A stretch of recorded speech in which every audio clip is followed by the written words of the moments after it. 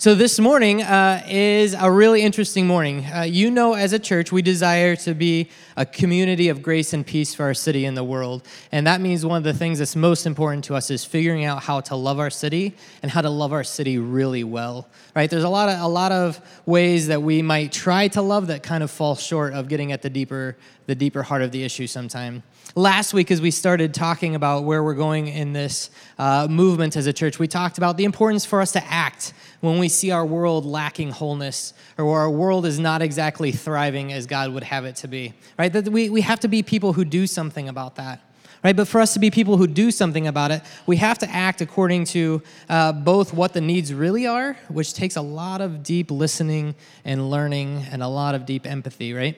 And we also have to act according to the cards that are in our hands. Well, this morning, for the first time, we're going to have our first ever South Bend City Church Studebaker Talks. And I'm really excited. We have 3 leaders from the community that are here this morning to help us with both of those ways of acting, right? These leaders here are representing organizations that are already doing fantastic things in our area, right? So we have the opportunity to see what is already in our hand as a city, what is already going on that is good. And they also have a lot of wisdom to teach us from life experience with people in our community. And so may this be a time for us to just open our hearts and open our ears to listen and just to receive whatever it is that God would have for us this morning so that we can go out and when we do act, when we do work for wholeness in our city, when we do work to love our city towards wholeness, that we're doing so in the most appropriate and helpful way possible. Sound good? All right, well, our first speaker this morning is my friend Sam Centellas. Now, Sam is somebody who I both respect immensely who he is and respect the organization he works for. When I made my transition from the neighborhood church I was a part of here in town to South Bend City Church, one of the first things that most people I talked to said, all right, if you're going to not just be focused on your neighborhood now, and if you're going to be going like citywide, there's this guy you have to talk to. You have to talk to Sam, right? So my friends ended up connecting me, and we had coffee together, and I've just been a huge fan of Sam since then. Sam is the director of La Casa de Amistad, which is a Latino community center on the west side. He is responsible for helping to push West Side Wednesdays and encourage us to see and embrace the west side much more. He is willing to be here with us this morning, even though it's the World Cup final going on a little bit, right? So that's much love and sacrifice from Sam in this. So if you can, welcome to our carpet here this morning. Let's welcome Sam Centellas. Woo! Thank you, Ryan. So yes, the game starts at 11, so I'm not under pressure for this first one. So the next ones, I'll be sure I'm tracking my time here so I can watch my game. So it was interesting when Ryan asked me to speak and was debating like what I would talk about and what I would cover. I loved this topic, this wholeness, thinking about together. And then I really started thinking about how to, talking about the pieces he gave us, talking about things that fit. How do you get things to come together? How do you get people, communities, different backgrounds, folks to work together? So I was really, really interested in that. And so I'm not going to just do a commercial about La Casa and our work, but I'm going to talk a little bit about things that fit and finding ways to try to make things fit. So follow along with me here a little bit. So I'll give you a little more background on myself. So my name is Samuel Centellas Coates. I was born in Santa Cruz, Bolivia. Everybody just calls me Sam. I always introduce myself quick. And so I'm an immigrant. I was born in another country. Spanish was my first language. My mother is Beverly Coates, a red-haired, green-eyed, Viking white woman from Saginaw, Michigan. She was a missionary to Bolivia after she graduated college and ended up falling in love with the country and deciding to stay there, and then fell in love with my dad and got married. So my dad, Daniel Centellas, is a very indigenous-looking character from the mountains of Bolivia. He was born in a very small town called Oruro, up in the very, very high mountain altitude. I was in Denver last week and people complain about Denver being high. My dad was born 2 miles up, right? So twice as high as Denver. And so interestingly, they got married, had children. We were born in this town, Santa Cruz, Bolivia, which is now the biggest city in the country. And why I tell part of that story is explaining my background, but also that I was the whitest kid of 16 cousins. I didn't fit. And then interestingly, when I was 7 years old, we came to the United States for Christmas. We were visiting my mom's family, and a couple days after Christmas, our parents woke us up and said, we're not going home. I mean, I'd only packed for 10 days. I'd told my dog Tony bye and played with him and kissed my abuelita. And we didn't go back. I didn't go back for 6 years. So then right away, I had to start school in the United States, and we went to the ENL school, which is predominantly Mexican. And then there's this weird white kid who speaks Spanish in their class. Once again, I didn't fit. And I think part of why I wanted to bring those examples up is talking about things that fit. I'm going to go back to that puzzle piece a lot and talking about how things fit. So I grew up in Michigan. I'm a boy who likes cars and is good at math, so I became an engineer, because that's what every boy who loves cars that's good at math in Michigan does. And I went to school at Western Michigan University, studied to be an engineer, and then worked in the automotive industry. For those of you who know me and know stereotypical engineers, I'm not an engineer. I like to talk all Monday morning about what I did all weekend, and I like to chit-chat in the office and go get coffee and bagels. Engineers don't like to do those things. They like to work hard, focus, and get their job done. And so once again, I didn't fit. So then I went back to school. I got a master's in education. I worked for colleges for 10 years, and that's what brought me to the city of South Bend. So I came to South Bend to work at IU South Bend, and got the opportunity to work with an amazing woman. Karen White was my boss. Some of you might know her from city council. I remember when I interviewed with her, and I looked her up and researched all the things she did, I was like, please, woman, hire me. I just want nothing in my life more than this woman to hire me, and luckily she did. And I moved to South Bend. And interestingly, following my formula of things that don't fit, South Bend is a city that doesn't fit. We're not big enough to be cool. Right? No offense. I love South Bend, right? For those that follow me on social media, I'm a diehard South Bender. But South Bend's not big enough to be considered cool. All right? We're not a Chicago. We're not an Indianapolis. But we're not small enough to be like quaint and cute, like Goshen. Right? So we're too big to be quaint and cute. We're too small to be cool. And so we're a weird city that doesn't fit. Right? We don't fit that model of what people are generally, what we think people are generally looking for. Well, I got involved in the city. You know, as an immigrant, everywhere I've lived and worked, I've gotten involved with the Latino community locally. I always joke with people, as a Bolivian, no one's ever met, everyone has only ever met one other Bolivian. Like when I tell people I'm Bolivian, they're like, oh yeah, I met somebody else. So growing up in the Midwest, we were Mexican. Right? So I was adopted Mexican. We shopped at Mexican grocery stores. Yes, I like tacos. No, we don't eat them in Bolivia. And so I've always connected with that community. And there's a great Latino community in this town. High percentage by the area that we're in. So South Bend's percentage of the Latino population is 3, almost 4 times what the state percentage is. So there's a dense population here in town. And so I've always been connected, and then somebody from the La Casa board, just over 5 years ago now, asked if I'd be interested in applying to work for the organization. And my joke to him was like, you know I'm not Mexican, right? He goes, yeah, I know you're Colombian. I'm like, because by de facto, anybody not Mexican generally is Colombian by everybody else's thought process, right? So I said, no, I'm Bolivian. And luckily, they still hired me. And I've been there now for 5 years and just love it. So let me tell you a little bit about La Casa. So La Casa is the Latino Youth and Community Center here in South Bend. We were founded in 1973. So you think about Latino community. I know somebody was like, wow, what? You think about Latino community centers in the Midwest, like we're great-great-grandma. It doesn't get a lot older than La Casa. And we're also interesting, part of it because of South Bend's size, we literally do everything. So we have a bilingual preschool where during the academic year, 4-year-old kids are in our building getting ready for kindergarten in Spanish and English. Then we do youth programming throughout the year, during the academic year. Right now we've got our summer camps that are going on.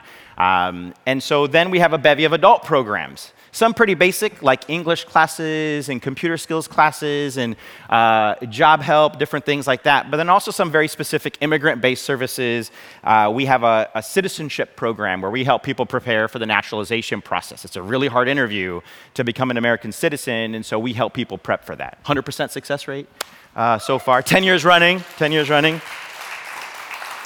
And other custom services like an immigration clinic and some basic things like a food pantry. So we literally do everything. And it's also because of South Bend's weird size, because we're big enough that we need all those things, but small enough that we could have it all in one place, versus Chicago has 11 Latino community centers in it.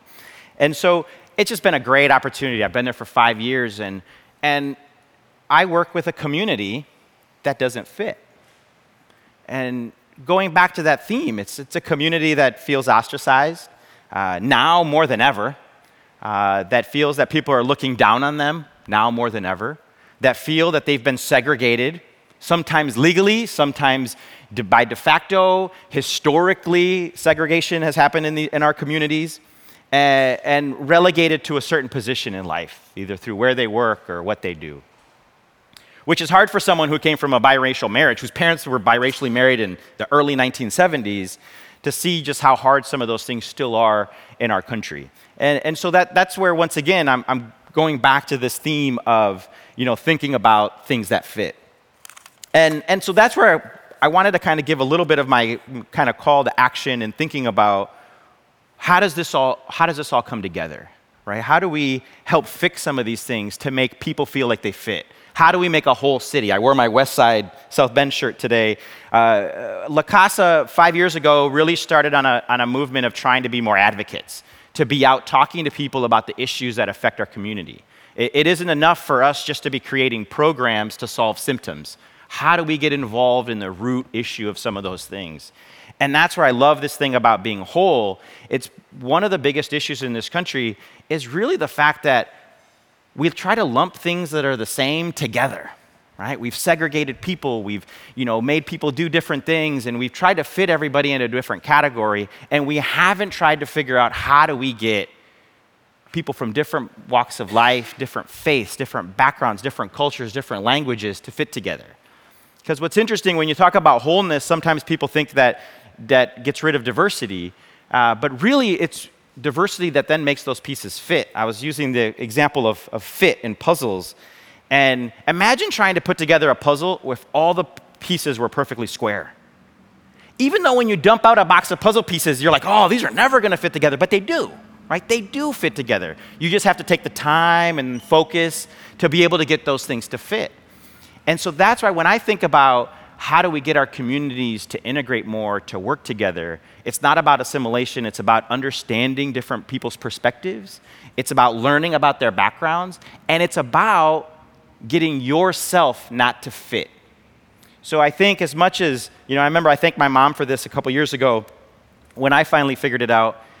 I think I've been successful in my life because I haven't fit. I was forced not to fit. I was made not to fit. I could never blend in. I could never just try to be Sam, that kid in class. I was always the oddball. And that made me have to stand out. And so what I've tried to encourage now other people to do is, as you think about how we create wholeness, not just how are we making other people fit, how am I making myself unfit? And unfitting myself from this position. And that might be that, hey, at a family gathering, when family members are talking about something, that you have to stand up and say, hey, you know what, that's not cool. Or with a group of friends. And you have to unfit yourself to say, that's not the kind of world that I want to live in. I want to do something else. And I'm going to unfit myself to help other people fit. And that's what's going to get people out of their comfort zone, get you out of your comfort zone, get my community out of its comfort zone, get our kids out of their comfort zone. And that's what will put puzzle pieces together and create fit. That's why we created things like West Side South Bend, so that we could get people to come to our neighborhood. Come, look, have lunch, have a good time, enjoy, get to know people. Maybe think about living in a neighborhood like this and figuring out how to fit those pieces together. So I thank you. I think that is my time. And my just kind of closing word is just to really say, how can you unfit yourself from where you are to help other people fit? And that's what's going to make the world a better place and a lot more whole. Thank you.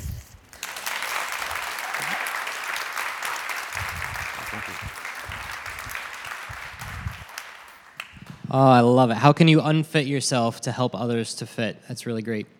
If you want to find out more about what Sam's talking about, you can hit up lacasadeamistad.org is their website, and you can get connected there. They have all sorts of volunteering opportunities through La Casa. One action step I would say is this. If you find your heart getting stirred and you're willing to take that first action step to jump into something, we have kind of a grassroots connecting point with our church here. It's a Facebook group, which I wish there was something better than Facebook, but it's the best we got for now. It's a Facebook group called the South Bend City Church Collective. If you're not in there, go ahead and jump in. What that group is, it's a join me group. It's a join me to hang out. It's a join me to volunteer. It's a join me to be in community together, right? And so if you find yourself stirred in this and you want to jump in with La Casa and some of the things Sam was talking about, go ahead and post it there and say, hey, I'm going to go ahead and be doing this thing. Who wants to join me in it? Because there might be others in this community that want to take action and want to join in with that, but just don't know where to begin. So you taking that step can extend a great bridge towards somebody else to act. Sound good? All right. Transitioning next. Next we have Michelle Arley. Michelle is a friend of mine that we go back, about 10 years now. Michelle is somebody that I have immense respect for. Her integrity goes beyond probably anybody I've ever met. Who she is who she is through and through, and you know exactly what you're going to get from her. So I'm thankful for her. I'm thankful for her character. She works for Hope Ministries right now as a caseworker, doing a fantastic job, and I'm excited for the wisdom she has to share with us this morning. Can you welcome my friend Michelle?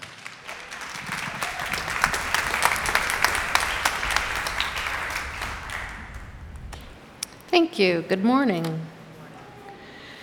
Well, as Ryan said, I work for Hope Ministries. Hope Ministries provides two primary services to the city. One, we provide meals, 2 meals a day, 365 days a year, to whomever would like to come and eat a meal there. And the other service that Hope Ministries provides is a transitional housing program. Several years back, God planted hope in my heart, and I wasn't even really sure how or why, but I was in seminary about 6 years back, and a J term was coming up, and I knew I wasn't planning to take a class, so I thought, I'm going to call Hope and see if I can just go hang out there and see what's what. So I called, and someone said, sure, come on in. So during that January, I spent many hours in 1 month learning about, sitting in on, experiencing the community meetings, the classes, the chapels, and I loved it. All of those things are designed to help people face their deep pain and begin to heal and transform through Jesus. So after that month, I left excited. I loved Hope Ministries' mission to help people heal, transform, and thrive. And that made me determined to do my 400-hour internship there when I got to that point in my seminary training. So I called back in 2016 and I said to the current spiritual life director, would you be willing to be my supervisor and let me come and intern there this summer? And he was a little leery, he hadn't done that before, but he took me on, and I'm so glad he did. I was able to lead chapels, I was able to lead some of those community meetings, I was able to teach classes, and probably most importantly, even though I love all that stuff, I was able to have lots and lots of one-on-one conversations and really get to know some people there. And I loved the people. I loved the people I was working with. And the staff seemed okay too. So I thought when I left there, I thought, God, I believe God wants me here. I don't know when I'll be here, but I believe that this is part of my journey. And I waited, I wouldn't say patiently, but God made it happen really fast. So last summer, in August, I started working at Hope Ministries.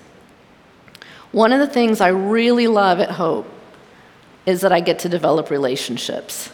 I have found that the relationships that I'm developing with the people at Hope are consistently mutually beneficial. And my life is richer because of the connections I have with the women at Hope. As I listen to people tell their story, and as I listen to them talk, it's interesting the way they describe themselves, and sometimes it's really heartbreaking.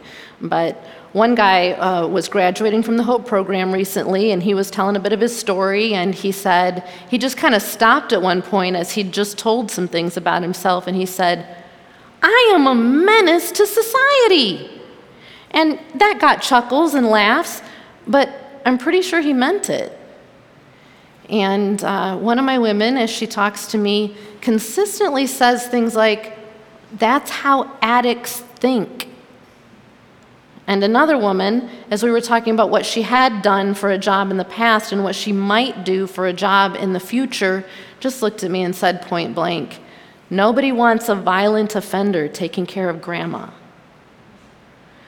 And these are some of the things I hear, right? These labels: menace, addict, violent offender, homeless, bad mom, unwanted, alone.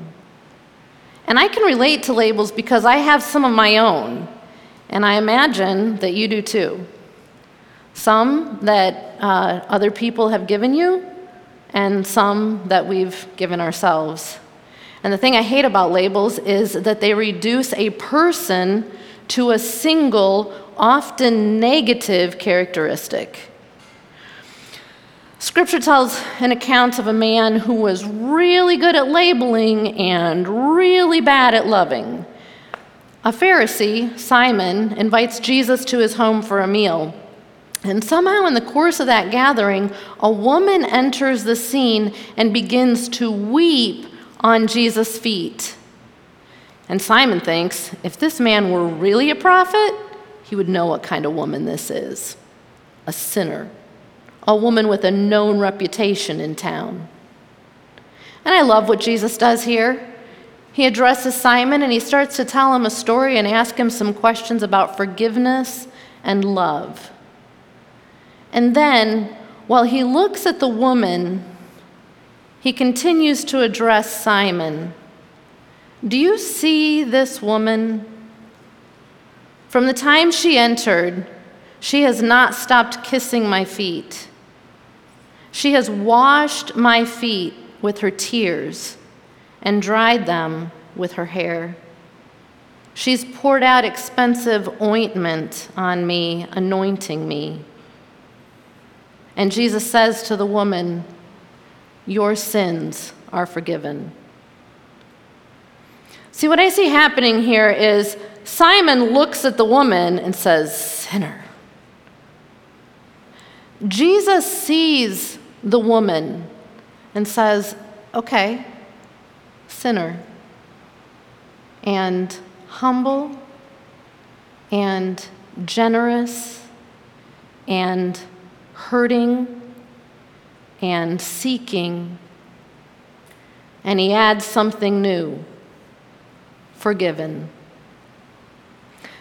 Jesus, this is just like God. This is just like God.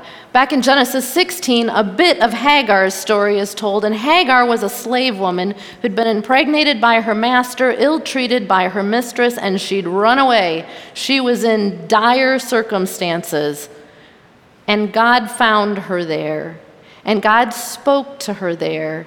He spoke prophecy over her. He gave her hope. He guided her next steps. And Hagar names God there, the God who sees. Really seeing people like God does and like Jesus did over and over again in the gospel stories is the first step to developing meaningful relationships with people. Soon after I started at Hope Ministries, I remember the executive director saying that people don't become homeless just because they run out of material resources. They become homeless when they also run out of relationships. A couple weeks back, I was really excited to hear Jason say that there are several things that we do not do alone, and two of them were heal and grow. And we agree with that at Hope as well. We don't do those things alone. Those who've been at Hope way longer than I have found that the two primary factors in continued stabilization of our residents once they leave Hope are a growing relationship with God and really belonging in a church family. I think most of us know that you don't start going to a church unless somebody, usually, unless somebody you know invites you, okay? And then people stay in a church and actually begin to feel like they belong in a church as they continue to develop relationships with people in the church. Relationship, it's something we all need, right? If you have a heart that desires to partner with what God is doing to help the homeless, the people who are homeless in your city, meet someone. Spend some time. Share your story. Listen to their story. Connection. I really think it's as simple and as complex as that. Develop meaningful relationships with people, and together we will all grow in family resemblance to Jesus.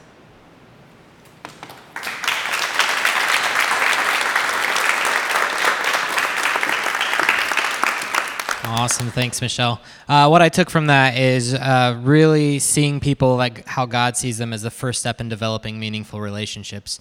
It's a great challenge for us as we look around at the other people that we see in our city, our neighbors, or maybe just the people that we pass by. What does it mean for us to really see them the way that God does? Good stuff. Thanks so much, Michelle. All right, our third and final speaker for the carpet this morning is Corey Lance from Transformation Ministries. Corey has been working in youth development in our city for the last 10 years. I first got to know Corey when he was a 7th grader and I was in college, which makes me feel insanely old. But I was a small group leader for him back in his youth group days. So it's really great to be able to see all the growth in him and to be able to go walk through this adventure of just learning about our city and learning to love it. And I've learned so much from Corey in the recent years.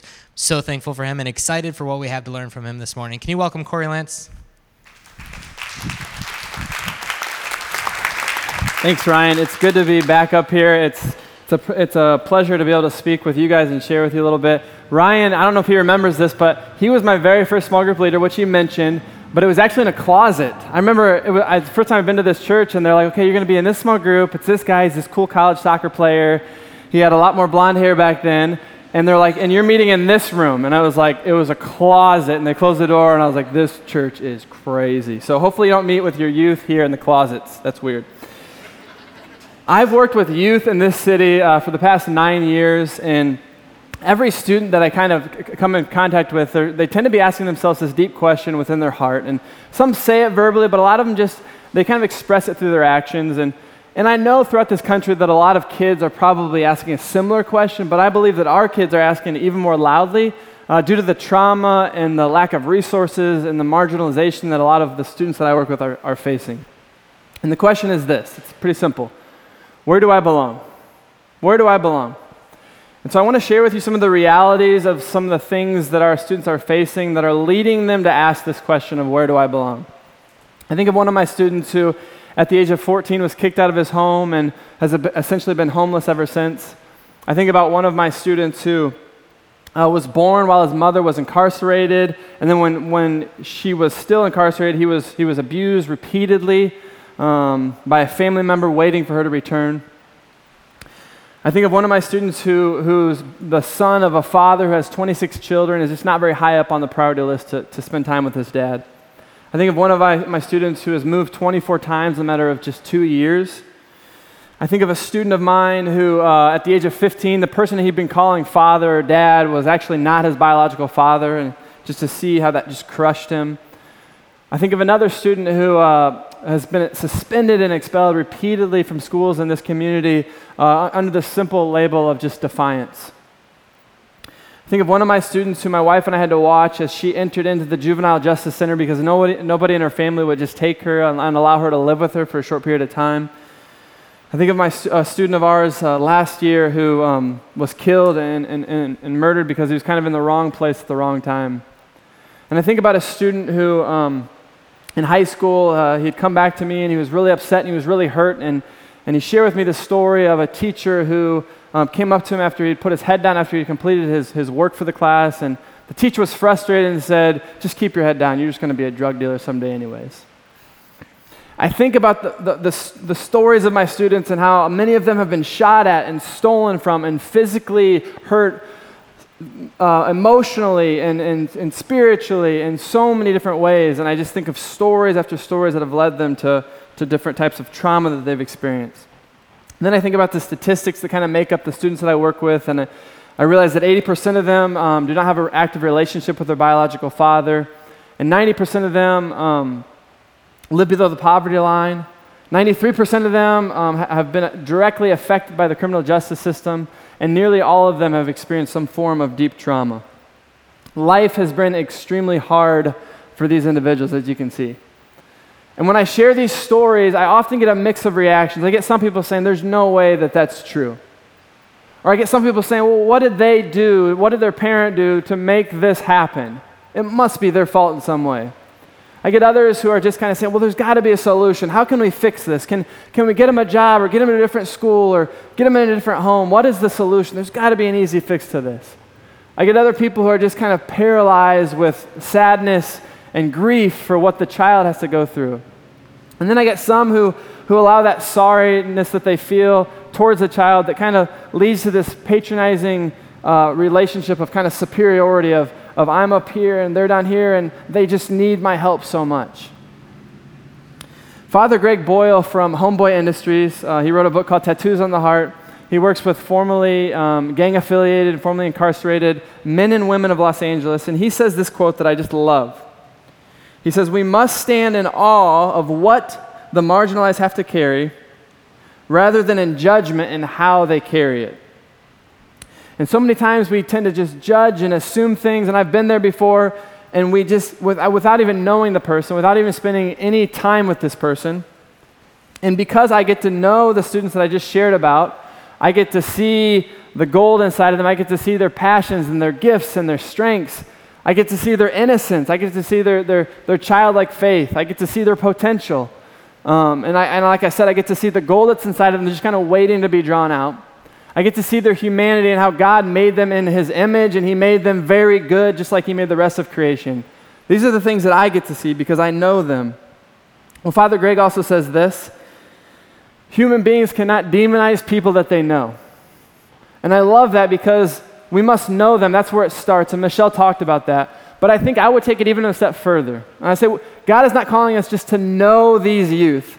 He's calling us to live in kinship with them, where we belong to one another in such a way where it's no longer us versus them, but it's I need you and you need me, and your challenges become my challenges and my burdens become your burdens, and your problems become my problems, and I'm no longer just the helper that's up here helping you, but I'm saying, no, we're friends, and where this mutuality is displayed to the way I believe God wants it to be. We're on the same playing field. We need each other. And Jesus shows this so many times in the Gospels. He shows this to us, and I think about in Matthew 15 when Jesus is calling His first disciples, and He's calling a lot of times kids that are the age that I work with, teens, and they're kids without jobs and without an education, and they didn't get the position that they might have been looking for with the religious leaders. And Jesus calls and says, be part of my friend group, be part of my closest group that I actually need and I will depend on and I will rely on up until the day of His crucifixion. These were the men, these were the boys that He was kind of leaning on and saying, I need you. Jesus, who is perfect, all these miracles that He performed, He's saying, I need you, young man. And then I think about Luke 15 when Jesus eats with the tax collectors and the notorious sinners, and he demonstrates this ability to say, you know what, I know the Pharisees and the righteous are saying I should not be with these people, but no, He's saying I need them. I need to have dinner with them. I need to lean into this relationship. I need to learn from them, and I need to hear them. And then I think about the woman who was caught in the act of adultery in John 8. You've all heard this story, where the accusers, the Pharisees, take this woman, the accused, and they say, we want to hurt her and humiliate her for what she did. And Jesus kind of puts them on level playing field like He does so well. And He says, okay, if you have not sinned, then you take the stone and you throw it at this woman. And we all know what happens. Everyone drops the stone. And Jesus says, no, we're all, whether you've committed this sin like this woman or whether you're self-righteous or whatever it is, we're all in the same playing field. We are all there together. And Jesus shows this radical acceptance of this woman when no one else was saying that he should be doing so. So where do the students of this city belong? At Transformation Ministries, we start by saying, you all belong to God. That's pretty obvious, but you also belong to each other. Mentors, parents, students, tutors, everyone who's affiliated with our ministry, we belong to one another. We need each other. To our students, we say, we need to be in your homes, in your streets, in your schools. We need to be with you in that way, and you need to be in our lives, in our homes, and you need to have dinner with us, and you need to be part of who we are. And to our students, we say, we need your stories. We need your humor. We need your perspective. We need your worldview. We need you, students, to teach us what we don't know about God. So I think of so many students that I've worked with that have kind of displayed this kinship to me. And I think about a student who gave me a big hug and embraced me after I had experienced some of the hardest news of my life.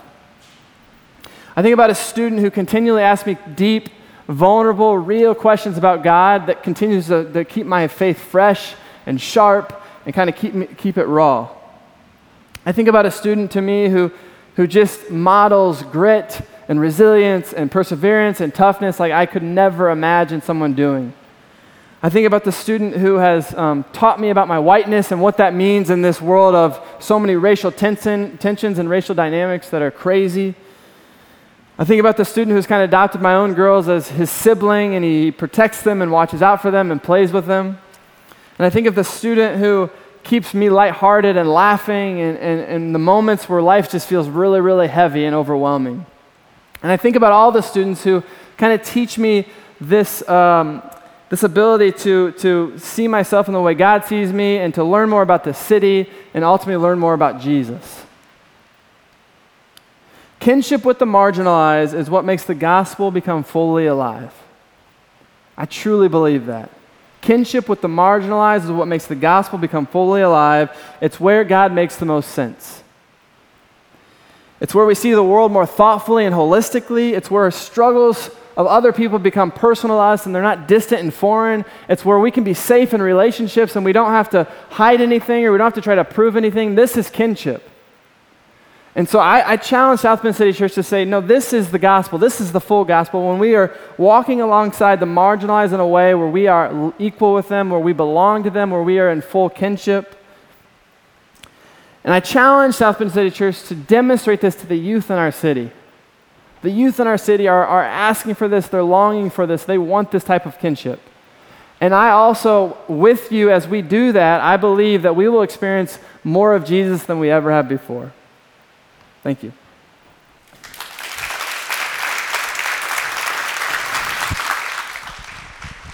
Thanks, Corey. The thing I wrote down from that is the primary question kids in our city are asking is, where do I belong? One of the things that's been most profound through this process for me is I really didn't know what we were going to get this morning. Right? As I talked to each of these leaders, I knew them personally. I have great respect for them and their organizations and what they're doing in their organizations. But all I talked to them was, hey, help us to know what it's like to love our city towards wholeness.